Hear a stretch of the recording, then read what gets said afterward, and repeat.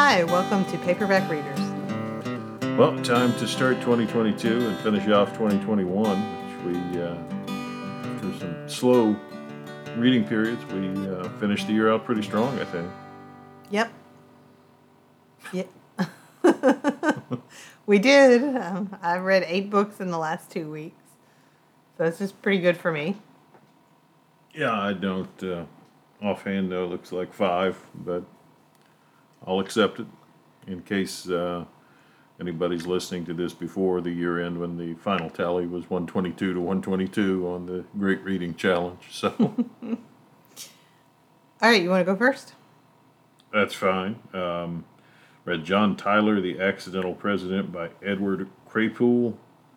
Well, it was a biography of John Tyler. It contained a lot of information, but of the presidential biographies I've read this far, this one was the most taxing to get through. He wasn't a particularly interesting man, and it's hard to find a lot of particularly exciting things to say about him or his presidency. And as the title suggests, he's the first American president who isn't elected. He becomes president when William Henry Harrison kicks the bucket after 30 days in office. So,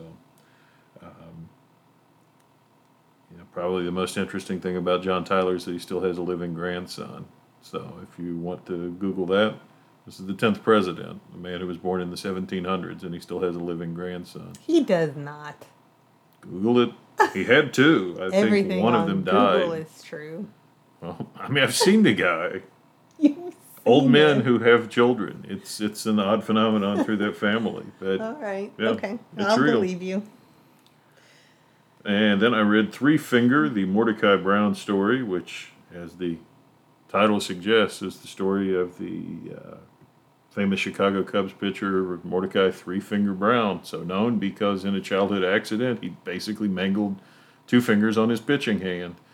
The downside being he was an 8-fingered man. The upside being he learned to use his mangled fingers to throw a baseball that spun in a way that pretty much nobody else has thrown baseball spun. So whether he created unique pitches or just the ball had a little more torque on it coming out of his hand, who knows? But he used his disability to become a great pitcher with the Cubs teams that went to the World Series 3 times in 3 years and pretty much marked the sum of the Cubs' postseason success until 2016. Okay.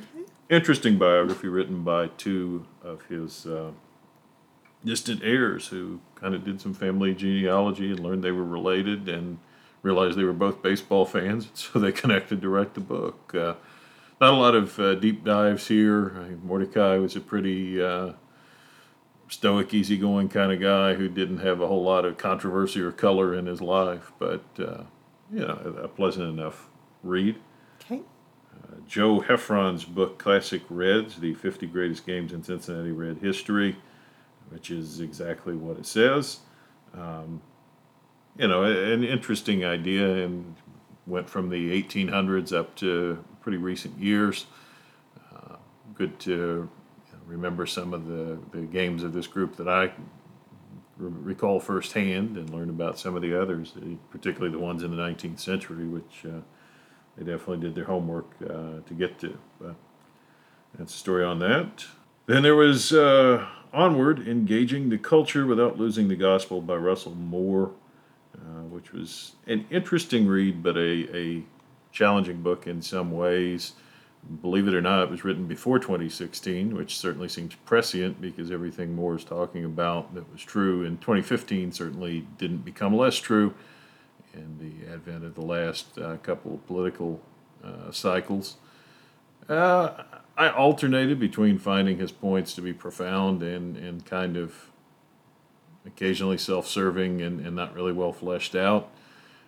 I will say that even when I disagree with Russell Moore, he's the kind of guy I feel like I could sit down and grab a sandwich and a beverage with, and we'd get along. He writes in good faith. He argues in good faith.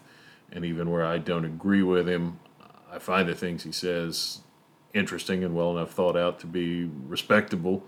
And hopefully he would think the same of me because we don't agree on everything. But his fundamental premise here probably is that Christianity now seems to so often come from a place of fear, which is kind of antithetical to what the approach should be. If the tenets of evangelical Christianity are true, and certainly most of us who come in that tradition buy into those, what is there to fear? That's kind of a starting point for the way that he approaches the culture. Not that you compromise your ideas, but that you approach it much more out of a position of love and respect than out of a position of, oh my gosh, the evil mongrel hordes at the door will ruin everything we care about. So, good or bad, that's his take on it. And Makes sense. There is also the shared read, but I will defer to you before I think about that. Okay. The first book that I read is called Cog, and it's by Greg Van Eekhout. I'm not really sure how you say that last name. This was another one of our daughter's book club books that they did at school. I feel like this was the second one, and they may have done a third one by now. I'm honestly not sure. I need to catch up. This was a really cute book. The main character, Cog, is, I guess he's a robot, really, but he's very human-like. He can feel. He has emotions just like a human, and it's his story. And it was really, really clever. A really good look into the way that humans treat each other and treat the world around it, and the way maybe that we should be treating each other in the world. Then after that, I had picked up a couple of books that were really not inspiring me very much, and so I went back to an old favorite. I used to reread the Harry Potter series every Christmas, and then there got to be 7 books, and I didn't have time to reread them all at Christmas and read anything else also. But I picked up Harry Potter and the Sorcerer's Stone, and I whipped through that thing again, just really, really quickly, sitting right in front of the Christmas tree, and it was exactly what I needed to kind of reset my reading life for the Christmas season. Even though it's not a Christmas book, but it has a good Christmas scene. Yeah. You ever kind of wonder how much the changes were from the British one? It's, of course, the Philosopher's Stone. Is that the extent of it? I've always kind of wanted to have an English copy to be like, did they change anything else? I'm sure they did. Then after that, I read Inspired, which has a subtitle, but I don't know what it is. It's by Rachel Held Evans. It was the last book, I think, that she published before she passed away, and it discusses different aspects of the Bible, and then, like, basically she'll take an aspect, like war stories in the Bible, or that's just the first one that pops in my head, and then she fictionalizes it in some way. She'll write a short story or a poem. There's a script in there at one point about the book of Job. Just to kind of give a fresh way to look at words that for many of us have become so rote, we don't always even pay attention to the very real things that they're saying and the literal things that they're saying. We also often don't know how to interpret the books correctly because we don't know what kinds of books they are. We don't always have a solid understanding of which books are wisdom literature, just all kinds of things that were really interesting to me in this, but also like the title says, very inspiring, and it really does help you just to look at the Bible in a fresh way. You've read this one too. Yeah, all of her books are pretty profound, and again, it's one of those things where I don't necessarily agree with the conclusion, but I'm always interested in hearing how she got there. And I know with this, I remember I listened to the audio book of this one, and it kind of broke my heart a little bit because she read it, and she's gone. Yeah. Way too young, way too soon. And I thought about what a simultaneously bizarre and really beautiful thing it is that her kids will be able to grow up and pop that on and hear their mom, sharing her wisdom, which inspired so many people. Mm-hmm. So if you like those, it's either really powerful or maybe too powerful. It was sometimes hard to do, but it really helped emphasize her points. I'll say that. Then I read a book called The Munsters and the Great Camera Caper, and I couldn't even find an author on this one. It's so old.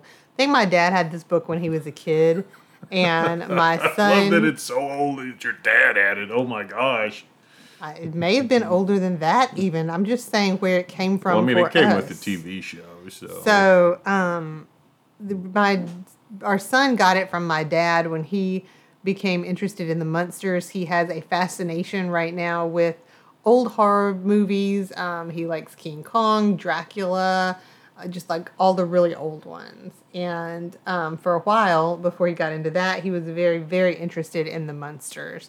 And so he had this book, and we read it together, and it was extremely silly. It reminded me, well, it was very close to the shows. Like, he pulled out on DVD one of the Munsters shows that he has that is very close to this episode. I mean, this book. So it was a lot of fun to read it with him. I love reading silly things with him. He's got a great sense of humor. So that one was fun. Then I read a book called Tangled Up in Blue by Rosa Brooks, which was absolutely fabulous and shook off any further December malaise that I had about books. I was just so into this. Mm-hmm. This book came to us through a podcast listener, two podcast listeners. Mm-hmm. You talk about that more probably in a little bit. I've read both of these books and you haven't gotten to either of them yet. You just started one of them. Right. Tangled Up in Blue is a memoir of Rosa Brooks' time as a reserve officer for the police force in Washington, D.C. She's a professor of law at Georgetown, and then she also joined the police corps there. And the book is stories of her time, and in a time period of her time there on the corps, in a time period where opinions about the police are so divided and really kind of hostile a lot of the times. I found this book to be a really good and very measured look. I couldn't get enough of it. I really couldn't put it down.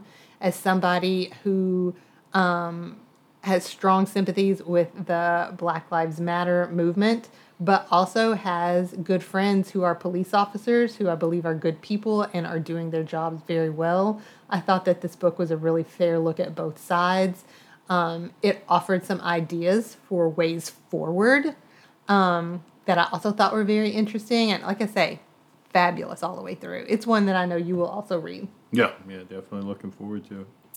And then I followed that up with A Deadly Education by Naomi Novik, which was also came to us through the same podcast listeners. And we're going to come back to both of these.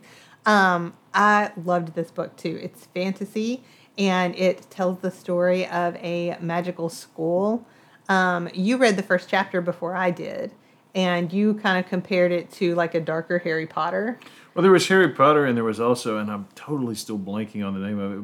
It was a baseball novel that I read a couple years ago that was set in the future, and there were aspects of it that really reminded me of that. And at some point, I'm going to look up what that book was so that I can remember. I'm just blanking on it right now. Well, I think as you get past the first chapter, you will not. Well, I read the second chapter already. Well, all right. Thank you. I don't think that you're going to see the Harry Potter comparisons so much anymore. But it's like it's much more of a focus on fighting very different kinds of dark creatures and different kinds of darkness within ourselves. Than in a lot of other fantasy books. I thoroughly enjoyed the first couple of chapters, but I was about halfway through and I put it down and looked at you and said, I love this book. Mm-hmm. It just sucked me in all the way through, and I was totally invested in these characters. I believe it is or is going to be a series. The cover says it's like lesson 1. Yeah, it's the first. So I'm totally looking forward to finding the rest of this and seeing what else happens here. Loved this book. And then the last book that I read was Shakespeare for Every Day of the Year, edited by Ali Asiri. And I think that this is one that I mentioned in January of 2021 because I was so excited about it. It takes a Shakespeare passage for every single day. And I have read every single one of them. It was my last book that I finished on December 31st. Thoroughly enjoyed some parts of it more than others. Obviously, I have a strong bias toward the sonnets and the plays that I have read, and I already have an understanding of the character, but Ali Asiri does a really good job. doing a preface before each passage to kind of let you know not only what is going on in the particular play if you're unfamiliar with it, but also the context for why she chose that passage for this particular day. And for me, a lot of times that was even more interesting than the Shakespeare itself. So It's a cool book and a hard one to get a hold of. I know that was a Christmas present that I was sweating down to the wire. It was supposed to come on like Christmas Day a year ago, but it showed up a little bit early. anyway, if you are a Shakespeare person or you're just kind of like you've always wanted to be a Shakespeare person, this might be a good way to kind of slide in. You won't like everything in there, but you will be able to find enough things that you like, I think, that it'll give you further guidance in how you should go with Shakespeare. All right, and that brings us to the last book that I read and the last book that you read, which is called Mr. Dickens and His Carol by Samantha Silva. Yeah, just a random find that I thought, well, it fits the season. Let's do this for the shared read. And so we did. And it was blobbed. It was blurbed, not blobbed, by Anthony Doerr, which certainly didn't hurt its credentials any. But it's a fun little story that takes place in Victorian England, and Charles Dickens is the main character, and his life is a mess. His family runs up a bunch of debts, and publicity hounds annoy him, and All of this happens right at honestly, Christmas. Charles Dickens felt a lot like 1970s Bob Dylan to me throughout much of this book. I'm like, That everybody's would be squeezing the poor guy. What you would compare it Leave to. him alone. Don't make him like go off and be a hermit or tour for 20 years without stopping. You know? Well, I thought it was interesting because obviously he is supposed to be compared to Scrooge. He's writing A Christmas Carol in this book. Yeah. And his character in the book is very much like Scrooge. It's also visited by Christmas pasts and all kinds of things like that. Mm-hmm. When I read Christmas Carol, and when you watch Christmas Carol, you do not feel any sympathy for Scrooge until on into the book. You know, he's kind of set up as the old grouch who twists people out of their meager savings and has no mercy on anybody. And Dickens, it's different in this book because, you know, you already feel like you know something. If you picked up this book, you probably read Dickens like we do. Yeah. I mean, like, for me, in this book, the setting was as important as anything else. We've been to Charles Dickens' house in London, you know? Mm-hmm. And he walks London throughout the night in this book. And so, you know, Marshalsea and all the different places that you've heard about from his life, you kind of get to see through his eyes in the story. And I found that to be really profound and very, very fun to read. But if you have any knowledge of his work and you like Dickens, then you start out with a feeling of sympathy for him. Mm-hmm. For me, reading this book, I started out with, you know, just very much on his side. And then I kind of wanted to shake him off a little bit because he got badly on my nerves as he became Scrooge. Yeah. And then as he redeems himself in the end, all of the warm feelings come rushing back. Mm-hmm. And you just, God bless us, everyone. And it was a completely delightful Christmas book to read. Yeah, fun hidden twist that I won't give away, but I'll tell you there is one, but I sure didn't see it coming until they just dropped it in my lap, and I went, oh, didn't get that. So, but yeah, I mean, it's not probably going to end that well. I know it's not. I read it in 2021. It's not on my top 10 list for the year, but it was fun, and it fit the season and fit the mood. And I had talked quite a lot over the past couple of episodes about needing books that gave me Christmas vibes. So if you are also that kind of person, put this on your list for next year. And speaking of good vibes, we do really appreciate Andy and Carrie who reached out and sent us a couple of their favorites to read through, which you've already managed to pull off, and I'm about 20% through the first of the two, which is par for the course. But A Deadly Education will be our shared book for next time. You've already flown through it, and I've read 2 chapters. And I loved it, and I cannot wait to talk to you about it. Plus, it gives me a good chance to look up whatever the baseball novel it is. It's a girl pitcher. I'm just totally blanking on the name, and when I find it, I'm going to be like, yes, that is the one that it reminds me of. But until then, stumble in the wilderness if you're like me. If you have already read A Deadly Education, please let us know. Let us know what you thought of it. We'd love to have some of your comments as we discuss it in 2 weeks. You can get in touch with us at paperbackreaderspod@gmail.com, on Instagram at paperbackreaderspod, maybe on Twitter at pbackreaderspod. Yeah, Maybe. I look periodically, sure. It's a happening place. But please definitely let us know what you think of these books and what you think we ought to be reading. And share your recommendations or your books. Certainly appreciated, and we'll gain you membership in our personal Hall of Fame. Anyway, in the meanwhile, thanks so much and keep